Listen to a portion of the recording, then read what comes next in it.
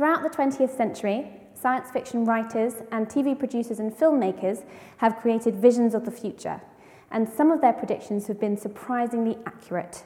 And now we're starting to discover and invent things that were first imagined 50, even 100 years ago. One of the most persistent science fiction concepts is the idea of other worlds, or extrasolar planets. And to date, we've discovered almost 3,000 of them. Extrasolar planets, or exoplanets, are any planets that orbit other stars, just like we orbit the sun. And this is one of the ways that we use to detect them. This is called the transit method. Now, if a star has a planet, we might just see the planet pass in front of the star. It transits it. Now, these stars are really far away, and our telescopes aren't quite powerful enough to be able to see a circular disk of a star with a circular planet passing in front of it. But what we can do is measure the brightness of the star and observe it varying as the planet passes in front of it. So, when the planet moves in front of the star, it blocks some of the light coming from the star to the Earth, and the brightness of the star appears to go down. And when the planet passes out the other side of the star, the apparent brightness of the star will go back up to the base level. And this produces a characteristic bucket-shaped light curve, which we call a transit light curve. Now, there's a telescope sitting in space called Kepler, which stares at one part of the sky continuously. And in that part of the sky, it's watching over 150,000 stars all at once, and it's looking for these characteristic dips which indicate the presence of a planet. And each time it finds one of these transits, it flags that star as being a potential planet host. It's a planet candidate. And with Kepler, we've found these nearly 3,000 exoplanet candidates. One of the most remarkable discoveries of Kepler is that a lot of these planets sit in multiple planet systems, just like our own solar system. This is an animation showing all of the multiple planet systems discovered by Kepler as of February 2012. So each one of these is a bird's eye view of an alternate solar system, and the orbit of the Earth is about this size on this figure, and the size of the Earth is about the size of the smallest planets that you can make out on here. So we're very good at finding exoplanets. We found lots of them. But we're not just interested in finding as many as we can. We're also interested in finding planets that are capable of holding life on their surface, habitable planets. So for a planet to be habitable, we think it needs to fulfill some criteria. And those criteria are that it be small and rocky, so that it's got a surface for life to develop on, and that it have water, liquid water, on its surface. For a planet to have water on its surface, it has to sit at a certain distance away from the star in the so-called habitable zone. So the habitable zone is an area around the star in which a planet can sit, and it'll be exactly the right temperature for liquid water to survive on its surface. If it's too close to the star, the planet will be too hot, and the water will boil away. And if it's too far from the star, the planet will be too cold, and the water will freeze. The Earth sits in the habitable zone of the Sun, and Venus sits on the inner edge, and Mars sits near the outer edge. So, Kepler has found these two planets, Kepler 62e and 62f, and these are two of the best candidates at the moment for habitable exoplanets. They're both small, therefore probably rocky, and they both sit in the habitable zone of their star. Their star is a little bit smaller than our sun, so its habitable zone is slightly further in, which means that these planets take a little bit less than a year to go around their star once. So we've detected rocky planets in the habitable zone of a star.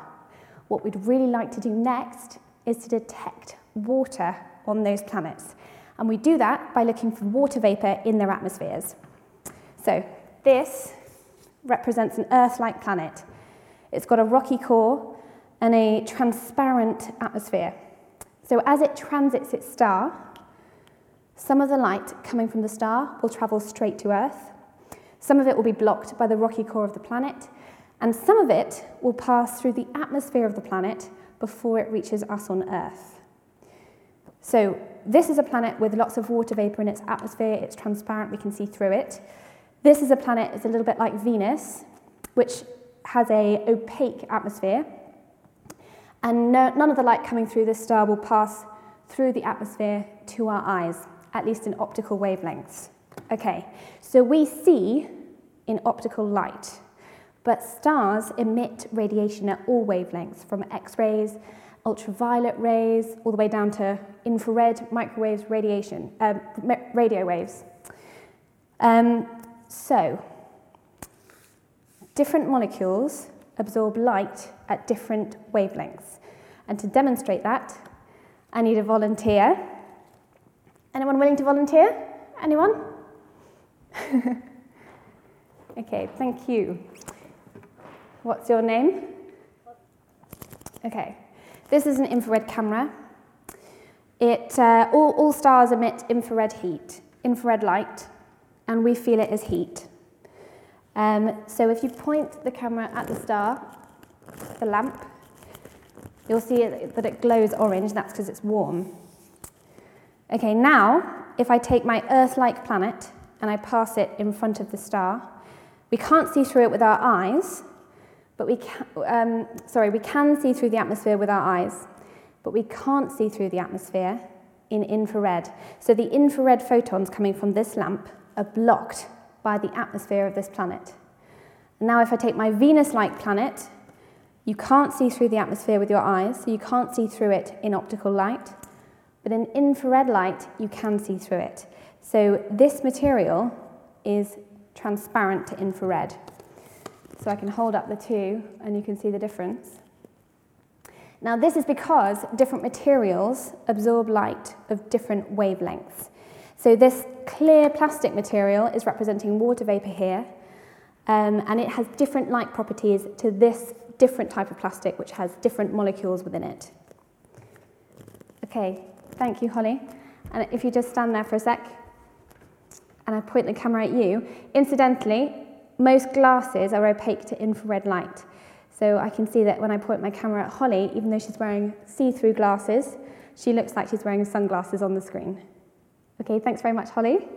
Unfortunately, these planets are too small and too far away for us to be able to detect water vapor in their atmospheres.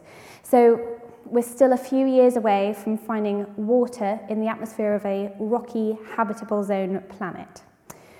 But science fiction has been proven correct many times before, and I believe that there's alien life somewhere out there in the galaxy, and one day, I think our chances of finding it are reasonable.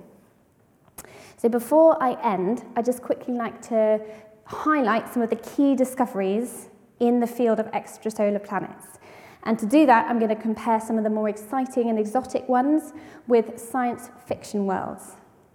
And here's a little warning, it gets geeky from here on in. So Tatooine is the birthplace of Luke Skywalker of Star Wars, and it's famously been compared to Kepler 16b, which was the first extrasolar planet discovered to have two suns. It orbits two stars. This is Waterworld, which needs no explanation.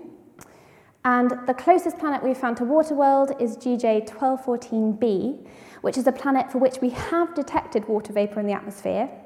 And some people think that it's a giant planet covered by a liquid water ocean. Gallifrey is the homeworld of Doctor Who, obviously. And I've chosen Kepler 47b to represent Gallifrey because, as you can see in the photo, Gallifrey has two stars and there's another planet in the system there as well. And that's the same story with Kepler 47b. It's the first exoplanet system, multiple planet system, to be found around two stars. Vulcan, the homeworld of Spock from Star Trek. I've chosen Gliese 163c because it's a hot planet close into its star, just like Vulcan. Krypton is the homeworld of Superman. And in the comics, Krypton implodes on itself, producing lots of kryptonite. So I couldn't find a planet made of kryptonite, but I could find a planet made of diamond. This is 55 Cancri E, which is made mostly of carbon, and we think that the pressure in the centre of the planet is high enough to produce diamond. Now, we're moving into the realm of the future. This is Pandora, which is the planet of Avatar, and it's actually not an exoplanet, it's an exomoon. So it's a moon that orbits a big gas giant planet, a bit like Jupiter, and that planet in turn orbits a star. We haven't found any exomoons yet, but we think that there are lots out there because we see them in our own solar system, and it's just a matter of time before we find one. And finally, who knows what we'll find in the future? Perhaps even a floating turtle in space with 4 elephants on its back. I'm hopeful. Thank you very much for listening.